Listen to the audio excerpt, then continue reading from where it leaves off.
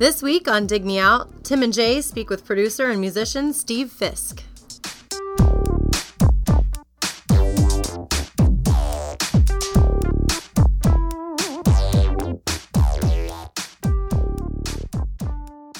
Hello and welcome to another episode of Dig Me Out. I'm your host, Tim Minichi, and joining me once again, my co-host, Mr. Jason Ziak. Jay, it's episode 181 episodes of our podcast into season 4. And Jay, we have a first on this episode. Oh, that's good. After Yes. 180. After 180 episodes, we've actually found something that we haven't done before. Excellent. Yes, we've interviewed a lot of musicians. We've interviewed people who have directed music videos. We've authors of music. We've interviewed journalists, podcasters, bloggers, you name it. We've never had someone from the studio side, from a production, mixing, engineering side of the equation. And that's one of the things we've talked about a lot while doing these 180 episodes. But we've never actually talked to anyone about how that works in terms of all the things that go into making a record other than, writing the music. So decided to break the ice and talk to someone with a long and storied career in music industry. Joining us for this episode is Steve Fisk, who people might know from a variety of production work with bands like Nirvana, Soundgarden, Soul Coughing, Screaming Trees, just to name a few, and then his own work as a solo artist and with bands such as we're friends with Pigeon Head. So welcome, Steve Fisk. Steve, thank you for joining us. Thank you. Thank you for having me. Absolutely. As you mentioned in the prior show, we're fans of a lot of the work that you've done. So it's a great opportunity to talk to you, pick your brain a little bit. I mentioned that we've never had anybody who's been on the the producer engineer side of things. So in reviewing records and talking about them over the years, we've had an opportunity to hear different things going on in the records that sometimes can make a record and sometimes can break a record in terms of how much we enjoy it or how much our listeners might enjoy a record. So I'm curious, what was in terms of your musical background, your first encounter with recording?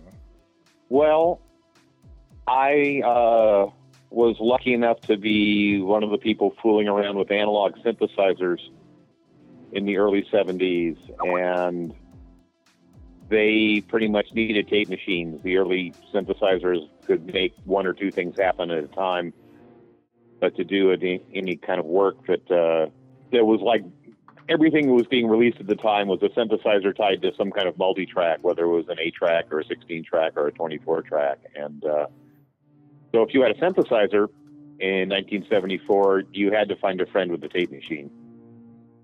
That kind of thing continued for years. I was looking for some place that had tape machines, and that got me into college where there were synthesizer studios. And I studied on some of the old Moog systems, the ones you see in photographs that are, 3 giant black panels with wires all over them. So I got pretty good at that stuff. I went to Long Beach City College, and later on I went to the Evergreen State College, which had a similar system up here in Washington. I got to Washington kind of through some stuff that's too complicated, not even worth getting into now. But it landed me at the Evergreen State College, my synthesizer path or whatever.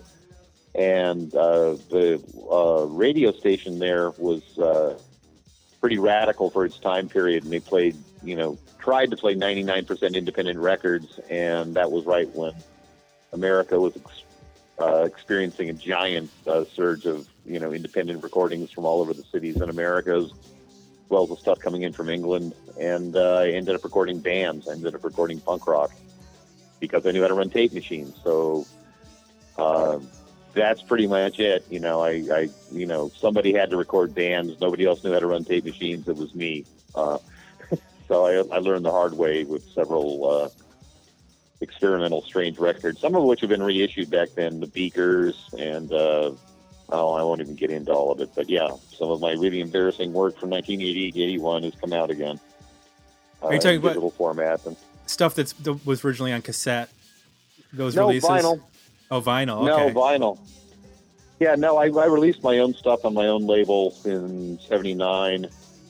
I shortly after that was part of a group, started a small record label called Mr. Brown Records, and we put out local bands, or bands from Olympia and bands from Seattle. And we also did a few compilations, some of which were cassettes, some of which were vinyl.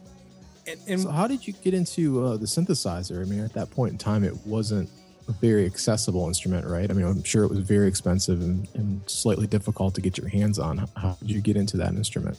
You know, just something about the sonics of it appealed to me. I was a piano player and, you know, played in bands and things like that. But, you know, it was a thing where, like, you know, it was really strange. Like, I learned how to recognize what synthesizers sounded like on records. And then, I don't know, from there, it was something I had to pursue.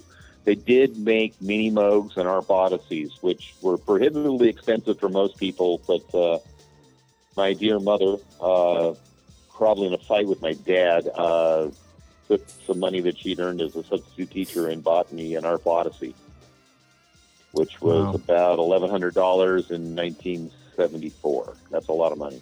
Wow, yeah. For school teachers, What was some, that's a lot of money. Absolutely.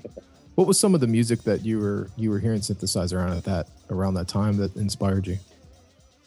Well, everything. I mean, if I want to sound hip, I could talk about the Stevie Wonder records, which I certainly spent a lot of time listening to. And my God, they were on the radio, and sonically they were very amazing. But, you know, the Beatles, I mean, before the Beatles stopped being the Beatles, they'd done some amazing orchestration, you know, things with large Moog system that they had. They were all the synthesizer records that had come out back then, you know, switched on Bach and all the related things were all, you know, just amazing explorations of, you know, what you could do with the synthesizer, you know, redoing, you know, ancient Bach, which, you know, all worked mathematically. It was sort of made for synthesizer just because of all the intense mathematics and precision. And so, yeah, I love that. I love the Brandenburg, you know, synthesizer. You know, Walter Carlos, who now is Wendy Carlos, which is another complicated story. But, yeah, Walter Carlos was tremendously inspirational. His sonics were really, really strong. I also was into this, God, this is just record collector shit, but there's this amazing composer that's still doing music. His name is Morton. That's Morton Sabotnik. And he has been doing amazing records with synthesizers and computers, you know, since 1970 or something like that. Did you get into the German stuff, like the Kraftwerk and New and those sorts of bands? You know, I was a dumb kid, and I like progressive rock, and I had some older friends in the record store that tried to get me into Neu and some other bands, and, you know, I wasn't into minimalism at the time. You know, I was a piano player, and I was into all this florid, crazy, you know, progressive rock and jazz fusion and all of that. So the minimalist thing from Germany just didn't hold any weight for me then. Years later, it became important. Pell Mell, you know, the krautrock thing was a big influence on Pell Mell. And later on, I recorded the Geraldine Fivers doing You Do Right on their second album, which was supposed to be a single, but the label didn't see it that way. They managed to get it down to 4 minutes.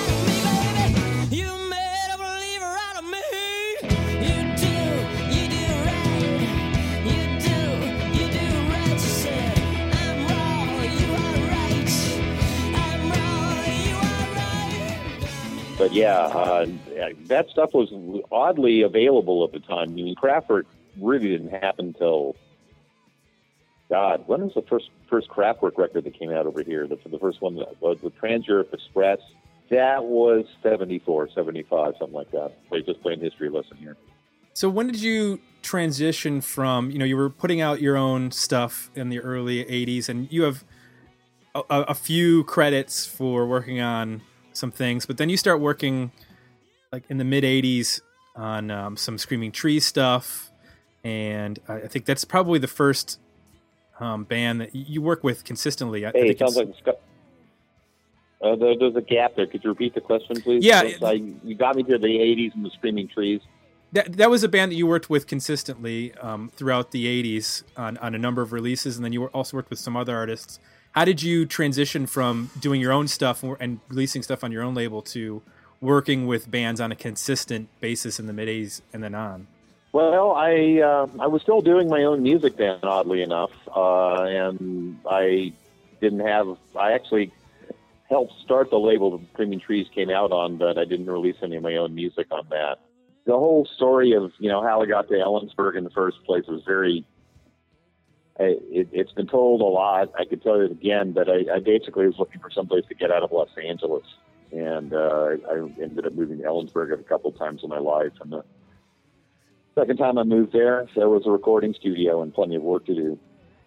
And I kept working on my own music, and that's where I was putting on my solo cassettes on K, and then later, 448 Deathless Days on SST. Both me and the Screaming Trees are both on SST at the same time. So roughly how old are you at this point? Are you in your 20s when this is going on? I am 32. Okay. So I guess one of the things I've always been curious about, musicians, because Jay and I were both musicians for about 10 years playing in bands, but we both maintained sort of regular jobs while we were doing it. And it seems like there is a different mentality when it comes to people who basically decide at some point, I'm not going to work an office job. I'm not going to sit in a cubicle. I'm going to go ahead and commit myself 100% to this. And was there a point at which you were in high school or college or at some point you said, just doing music is what I'm going to commit myself to 100%, and I'm not going to fall back into doing something in an office? Or was it always sort of tenuous? You weren't sure, and you might go either way with it? The latter. It was always tenuous. The idea that I could make a living at it didn't really seem real until 1994. Really? Yeah, and I was always doing things to augment my income the whole time through the 80s and into the early 90s. I mean, if you work in a recording studio, there's 1,000 things you can do besides doing something cool. I know how to run a soldering iron, so that was a little gift that I got through a few other trades. I actually knew how to run a soldering iron, so if you worked in a recording studio or wanted to work in a recording studio, you'd run a soldering iron. They would say, okay, we'll take him on. He can fix the broken shit, stuff like that. So yeah, I mean, I spent a long time in small rooms fixing broken shit, So when you were working with artists, were you working with them as the band approached you, or is it the label that would approach you about, we want you to work with an artist? How does that work exactly? These days, it's almost always the band, but there are still situations where the labels make the introduction and all of that. A lot of times it's bands that like records I've done, so they come to me because they like records I've done. Are there certain records that come up often in terms of what they've liked? Okay. No one wants to sound like the Screaming Trees. Everybody loves those records, but nobody wants to sound. No one has ever come to me saying they wanted to sound like the Screaming Trees. People love the Beat Happening records, but nobody sounds like Beat Happening. So that's I've never recorded a band that was remotely like Beat Happening or anything. Maybe Tree People. Maybe I get some stuff because I did the Tree People.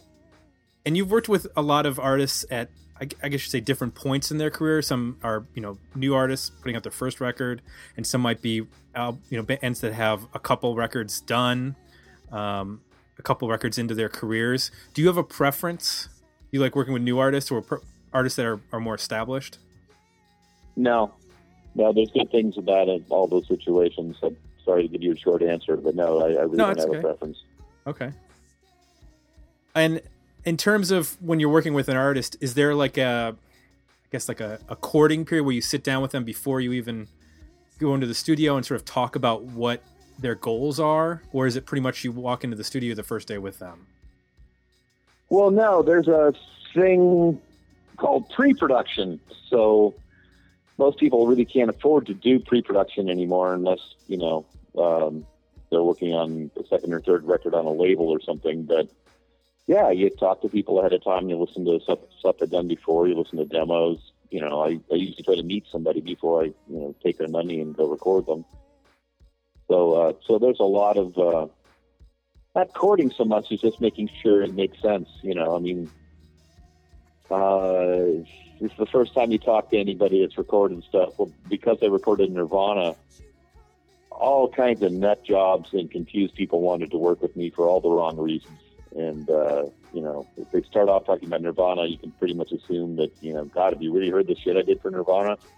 Doesn't sound like Team Spirit, It's a pretty grim, three guys in a room sound, and all of that. And even that was a problem more like with A&R men and things in the 90s. There were only so many people that recorded Nirvana, so I think some misguided people sought out my talents thinking, if they worked with me, they would have a hit record or something like that. But that just goes with the beast, I suppose. That stopped now. That doesn't happen anymore. Right. Because none of those guys have jobs anymore because there isn't a music business anymore, Right. Have you ever sat down with an artist during that pre-production period after you heard the music and you said, okay, well, let's sit down, and then realized I don't want to work with these people, just have a personality conflict based on that first meeting? I've seen some things that scared me and made me not want to work with them, but not so much like a personality conflict or something like that. What do you mean by scared you? Oh, just, maybe who they choose to quote or who the references are or something like that, or records they like or something. I mean, it's frightening when you're getting ready to work with somebody that likes you too. You have to really assume something good is going to happen, because you can see other good things in what they're doing besides the fact that they like you too, So that's a red light for you. Yeah, you too. God bless Dave Matthews. I mean, I fucking vote for him if he ran for, lieutenant governor up here or something like that. But generally, the people I run into that like Dave Matthews probably shouldn't be working with me. I can understand that. Yeah, and once again, that's all respect to Dave Matthews and the music he makes. I just don't think I've got anything to do with that.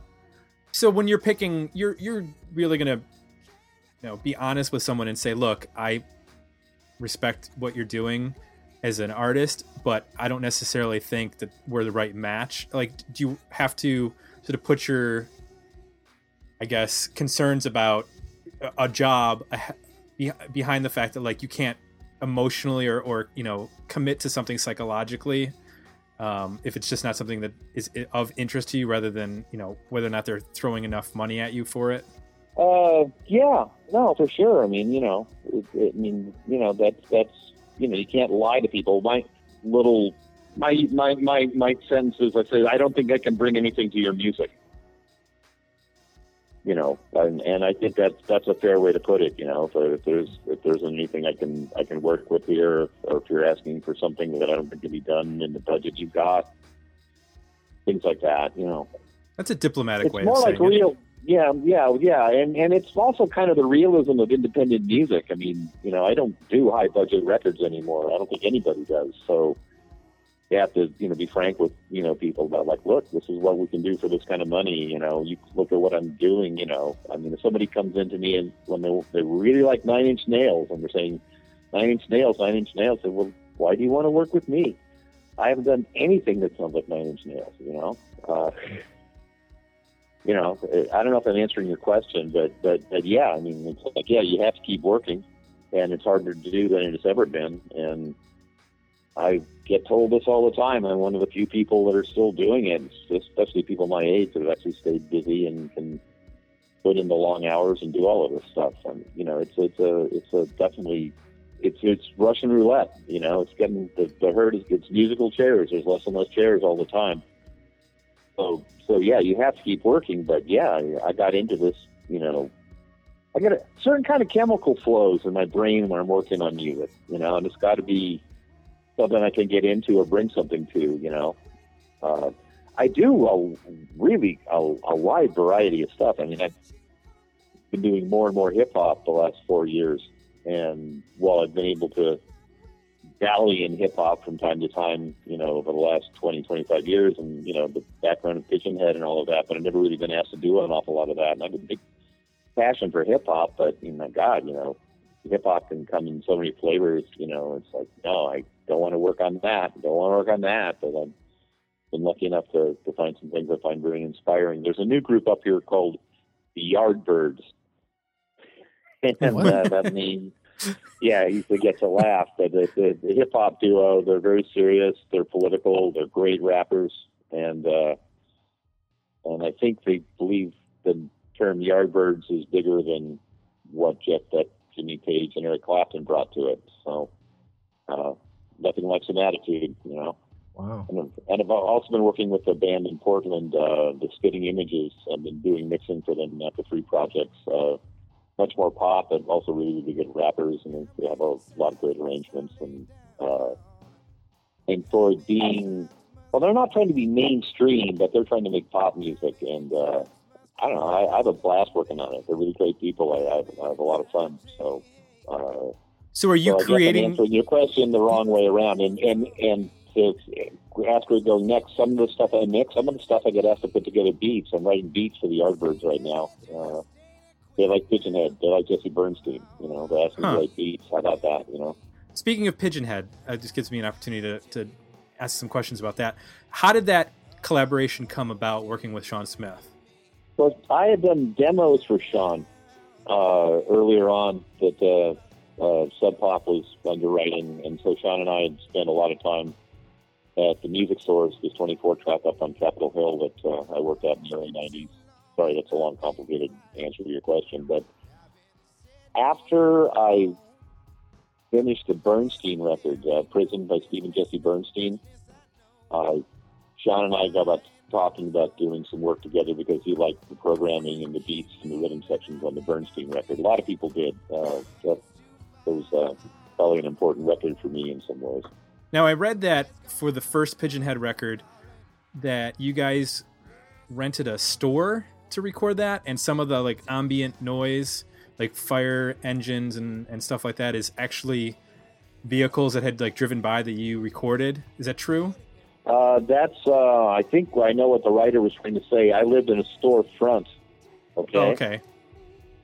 Oh, okay. On the ground floor of a busy street in Seattle, and yeah, we have a song where a siren got in at the beginning of the song, and it sounds gangster and everything, but it actually was a siren driving by on the street, probably an ambulance.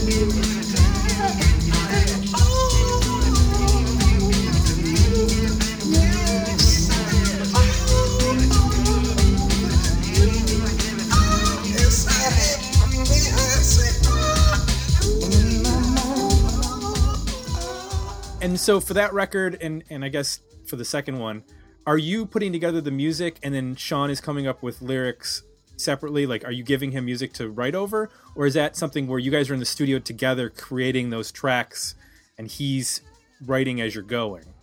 The latter, except he's involved in the beats and the keyboard parts and everything else. A lot of people assume he's just the singer, but no, the rhythm sections come together between the two of us, and the loop and all of that. thing where maybe I've got a few years on him. So for a period of time, I was better at it than he is. But that's no longer the case. Well, we actually talked to him, I guess, 2 years ago about the first Satchel record. And he was saying that he would sort of like get music from the band and they'd be in the studio and write a song and he would sort of just come up with lyrics on the spot. Was that the case with you, where he would do a lot of the lyric writing like in the moment, or would he go off with stuff? Okay. No, almost everything was written there. I mean, he may, have had some things he had in his head or something, but no, it all happened on the spot. Especially that first Pigeonhead record, because we were doing so much coloristic distortion and manipulation of his voice that he would write to what the sound was. There's quite a bit of a leap from, I think personally, from the first record to the second record. It seems like a lot of the first record was driven by, and you can correct me if I'm wrong, it sounds like it's a much more like tape oriented record with things being cut up, and the second record seems like much more of like a synthesizer and like more of like programmed. Am I off base on that? Because they don't have necessarily the same sonic feel to me, even though they're not that far apart in terms of, I think there's like 3 or 4 years apart, but they sound like almost two different eras of electronic music. Well, the first one was home studio, the storefront, and while I did have a tape machine, the majority of the keyboards and the loops were all coming out of the samplers at the time period. But the Sub Pop had rented us an 8-track and a beautiful API mixing desk, a small one that only had 12 inputs, but it still it gave us a sound. And I have to say that record was a good record, but the mastering probably took the last 30% into shape on it. It was pretty grimy home studio record, and it was mixed over long periods of time where I'd either mix up and go do something else and come back to it 3 days later or stuff like that. Where the second record was done in a real live 70s recording studio, Bad Animals here in Seattle, on a 24-track, and we had help from wonderful players like Cedric Ross and Matt Chamberlain and Kim File and Jerry Cantrell and Reggie Watts and people you guys don't know, but yeah, that was much more of a studio record, and it happened really quick.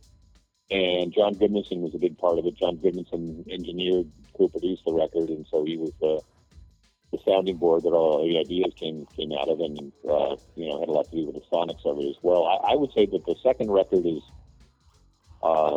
even though it's still a lot of it's put together in the studio, it's still more of a song record, where the first record was more about sonics.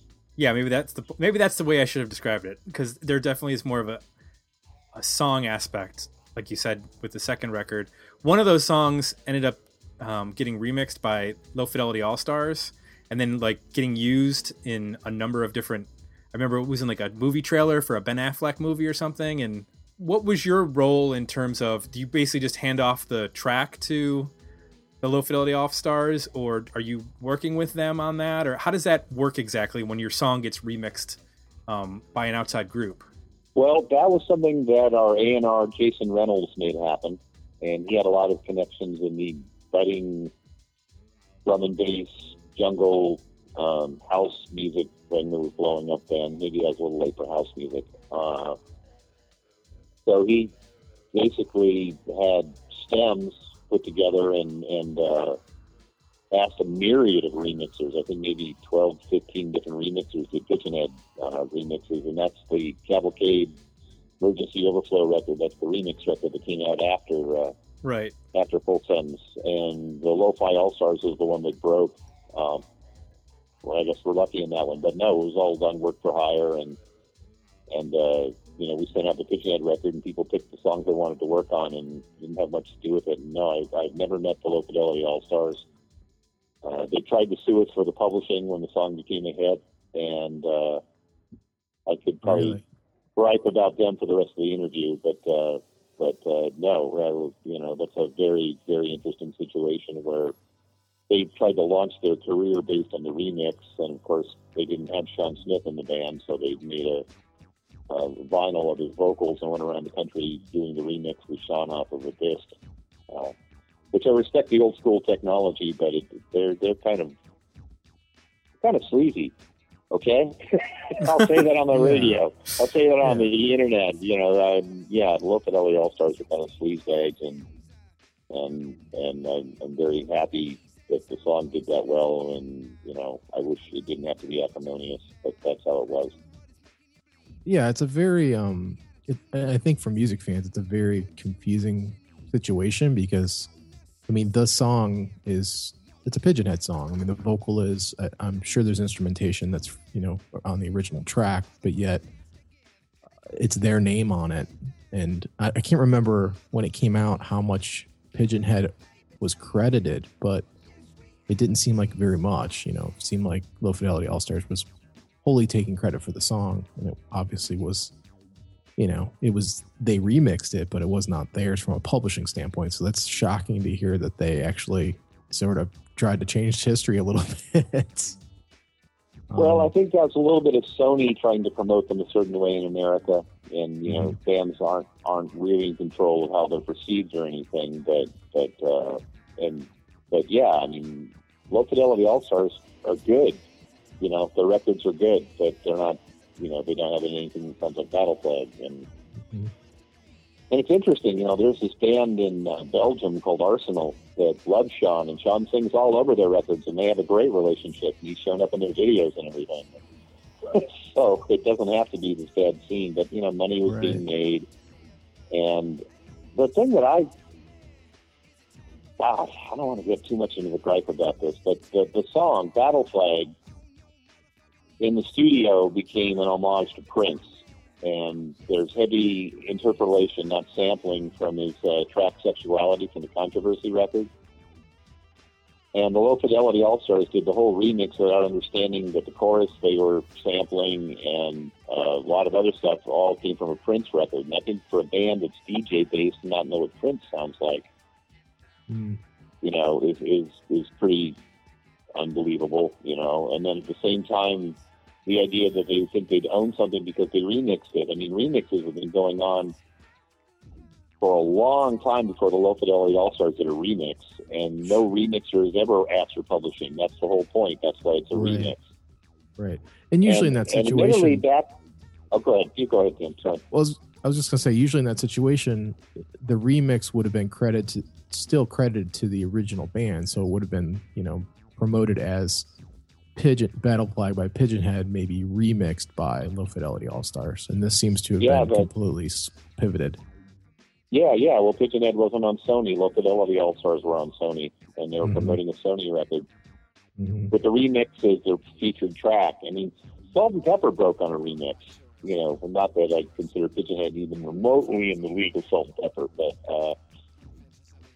you know, remixes are good things. You know, I like remixes. I like doing remixes. I love doing remixes for Soundgarden, you know, which don't remotely resemble Soundgarden songs. But, you know, remixes are cool. And the idea that you would take a fragment or a piece of something and then make a whole new track out of it, that's something that all kinds of remixes were doing back then. Low Fidelity All Stars weren't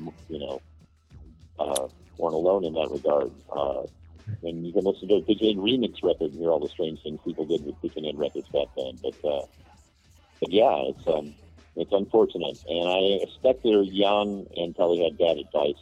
Sure. But that sounds like an old man talking. Forgive me. Well, no, I think it even now. I think you don't. Obviously, remixing is still going on, but it seems like that was a very unique situation in terms of how they kind of try to really take credit for things they didn't do. And so when you're in that situation, you mentioned you embrace remixing as an art form. When you're on the other end of it and your music's being remixed, what are your feelings going into, you know, hearing what somebody else has done with it? And specifically on that track, what did you think the first time you heard it, and what do you think now? I love the organ solo. I thought all the spoken word stuff was bullshit. I thought it was just big 5-syllable words that rhymed. And same time, I thought it kind of rocked, you know. I didn't realize that the main groove was taken from one of my favorite Billy Cobham records. That's how dumb I am. But that bomb, bomb, for anybody that knows the remix. After listening to it for years, I saw an internet site that explained where the sample came from, and I went, like, shit, I had that record. So good on them for getting it past me. Yeah. I manipulate to recreate this air to go down Saga. Gotta launder my karma.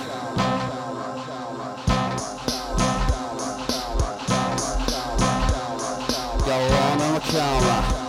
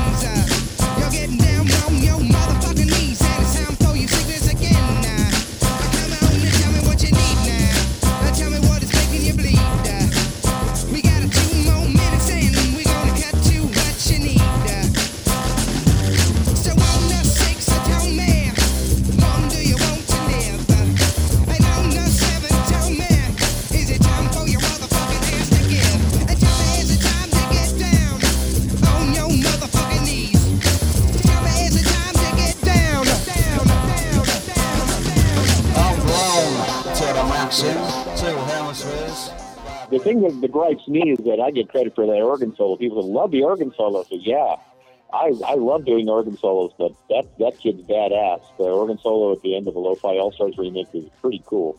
Mm-hmm. And I didn't do it. Well, you can just be like, thanks, and then move on.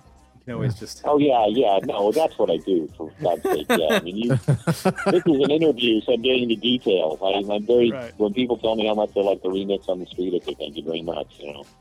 So we're running up against our time here. I know you've got to run. I've got to run too. I just want to ask one last question. This is probably one that you get a lot. I'm curious as to your favorite or not favorite, a record that you've produced that you're most proud of. Well, I think that's a thing that always is hopefully exceeding itself. I don't point back to something 15 years ago and say that's the best record. I'd have to say the Full Sentence by Pigeonhead is one of my favorite things I've worked on. I'm also really stoked with the record I recorded part of for 3 Mile Pilot. We started on Geffen, and we did a lot of really cool work, and ultimately it ended up on a smaller label. But I think there's some really cool stuff happened with that. Both the Geraldine Tibbers records and Virgin I think they're kind of what I hope albums should sound like. I think they both are great examples of musicians really working for the song. At the same time, it's a band that, rocks hard and plays most of their stuff live, vocals live a good deal of the time. When the curtain hits the cast, for Low, I love working on that. Recently, I did an EP for Special Explosion that's on Top Shelf now. It's getting played on your kids' internet. I think that record came out great. As far as producing, going in and making sounds and all of that, there's a record by the Sea Cats from Kelso that came out late last year that I'm very, very proud of, and I feel good about everything on that record. So that's part of the job, is you feel good about everything you're working on, Recently, I just completed mixing a record for Sean Nelson from Heart of Danger, where I did mixing and some fix-its and a little bit of retracking, but I didn't produce the record at all. And it's a Harry Nilsson tribute. Sean Nelson singing Harry Nilsson songs, and it's fucking amazing. And I feel I had a small part of that, but I think that's a very important record. People haven't heard it yet. When the Nilsson documentary came out, all these Nilsson records came out, and that was very, very cool. But I think the Sean Nelson, Harry Nilsson record is probably a high water mark for Nilsson worship. And he didn't go for the sucker punches. He played a lot of very interesting, obscure songs as well as some of the ones people did. So yeah, I mean, I've got all kinds of things I'm stoked about. And the Yardbirds record, I think, is going to be amazing. It's not done, but I'm very happy with where it's starting, and been doing some pretty abstract programming and beats for them, and they're totally digging it and bringing it, and we're having a really good time. So sorry to give you a long list when you asked what my favorite thing is, but you also told me to plug the stuff I'm down with. I mean, Special Explosion is, it's pretty much a live record with overdubs, and most of the band was 17 or 18 when they recorded it, and it's just phenomenal. Sea Cats is a studio record where we recorded, drums and guitar, drums and bass first, and then parsed it all together with thousands of overdubs, and great work from other people that play in the Sea Cats, have an amazing keyboard player, whatever, and that was an odd situation where the label introduced me. The Sea Cats were actually not very interested in me or working with me at the time, and their label thought it was a good idea, and it turned out great. The new Survival Knife record, I don't know if you guys know about that, Survival Knife? No, I'm not familiar. Jay, are you? No, Survival what? Survival Knife. It's the two guys that started Unwound. Oh, okay. And they're on Glacial Pace, a label in Portland, and they have a new record, and I got to mix it. I didn't produce it, I just got to mix it, but it's an amazing record. It's really, really big and huge, and feels a little bit like Unwound, with almost like a mid-70s prog overlay, like, a little bit of Zeppelin, a little bit of Hawkwind, all kinds of stuff, so yeah, I'm very stoked about a lot of the things I'm working on right now, and I think some of them might be some of the best things I've done, so there. And you've done some cool stuff, I read, with the Experience Music Project. Yeah, well, that's another thing I'm wicked excited about. You know about the movie About a Son, the Cobain documentary? Yeah. The curator of the Nirvana exhibit at the Experience Music Project, which only exists here in Seattle for you people listening on the internet, but it's Paul Allen's giant arts and culture museum, and they had a big exhibit they were planning for Nirvana, and the curator really liked the soundtrack I had done because it wasn't a rock soundtrack, it was an atmospheric soundtrack that was more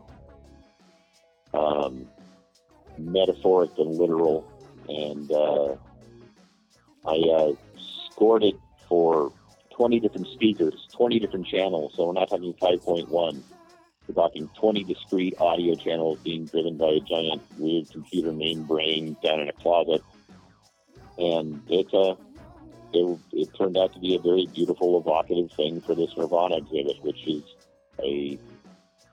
for all the things that have been said about Nirvana, this thing managed to say some new stuff and connected with the history.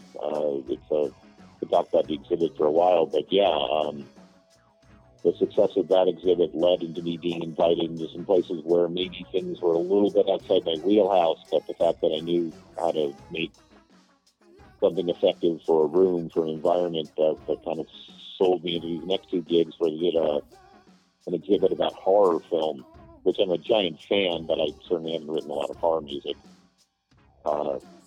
And I did a similar thing where I scored it for a weird matrix of speakers. Some of them on the floor, some of them on the ceiling, and the big ominous pounding thing that feels a little like Bernard Herrmann and a little bit like John Carpenter or something. And that led to me working on the fantasy exhibit where they did a whole room with artifacts and themes and crazy interactives and stuff all about the fantasy genre. And with that, I worked with Wayne Horvitz, very wonderful new music, jazz, downtown New York guy from the 80s that lives out here now. And so he did more of the Disney aspect, and I did more of the Philip Glass aspect of it. But it was another very interesting, and it's all there now. So if you're ever in Seattle and want to kill an afternoon, there's all kinds of interesting things in this giant, strange, it's a Geary building, the architect, this strange, weird sort of metal tumor in the middle of the Seattle skyline. So yeah, working for Paul Allen, stuck in the corporate dick, whatever. It was a fun thing to do. I had a great time. I really enjoyed. I don't know if I'm going to be doing anything else with these guys. They're all special projects, but yeah, I studied composition in college, so I ended up doing some composer shtick.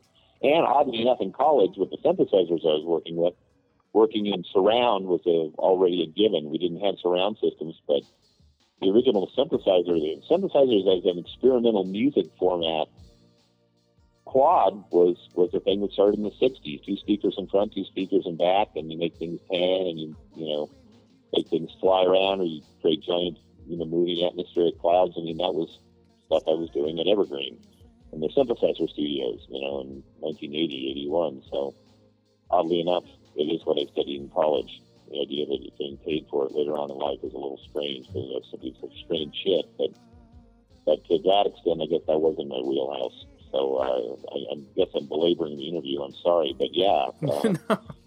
No, it's nice that that early work actually, is it being applied now? That that you have an environment. And I did study how to be a composer. I did learn how to write for strings and orchestras, and never really did any of that once I got out of college. But I mean, that was while I was, doing my electronic work. Part of the electronic work was having a more traditional music orientation. So yeah, I got that there too. There's a wonderful. Do you guys know about KK and his Weathered Underground? No. I'm feeling like okay. I'm getting schooled here. No, they're a new band. Some of the people in the band are barely 30 now, but that's the Seattle Brain Trust. The main keyboard player for Portugal, for KK is in Portugal, the man. But okay, that's the name I know. I got to do some mixing for them, and everybody in KK and his Weathered Underground. I'll say that one more time: KK and his Weathered Underground. An easy name to Google, a hard name to spell all the way through. But the string arranger, cellist of KK and his Weathered Underground has turned into a collaborator and a friend, and he's the guy that is a big part of me doing the horror and the fantasy scores. I came up with just really, really minimal strings in a MIDI format, and he turned them all into just beautiful orchestral parts. And his name is Philip Peterson, and he's a string arranger and a producer here in town.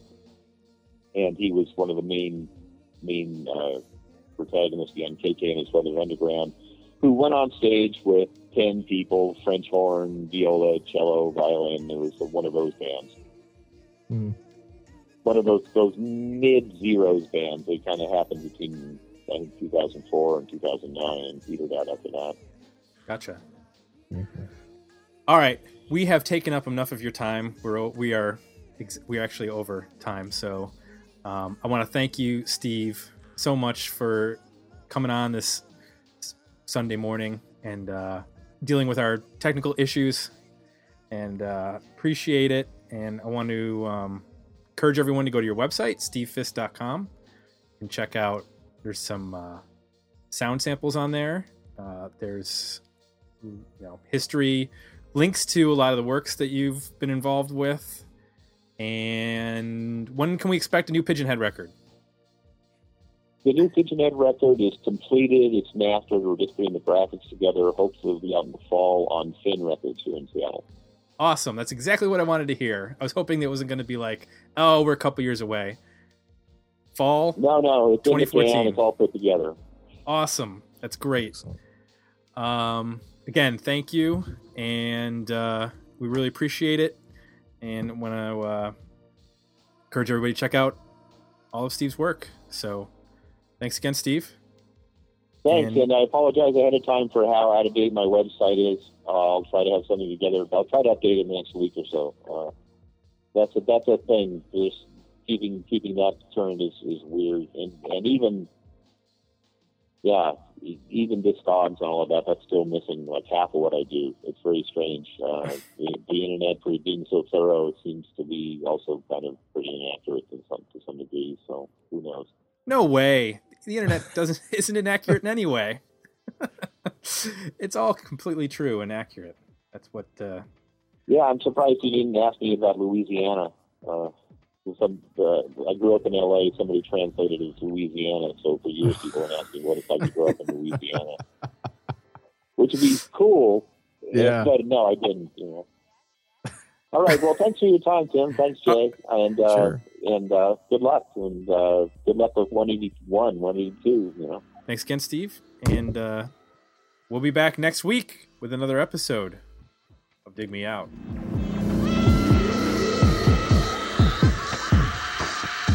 Join the conversation about this episode at digmeoutpodcast.com, where you can find links to our Facebook page and Twitter feed, as well as links to our request a review and merchandise pages.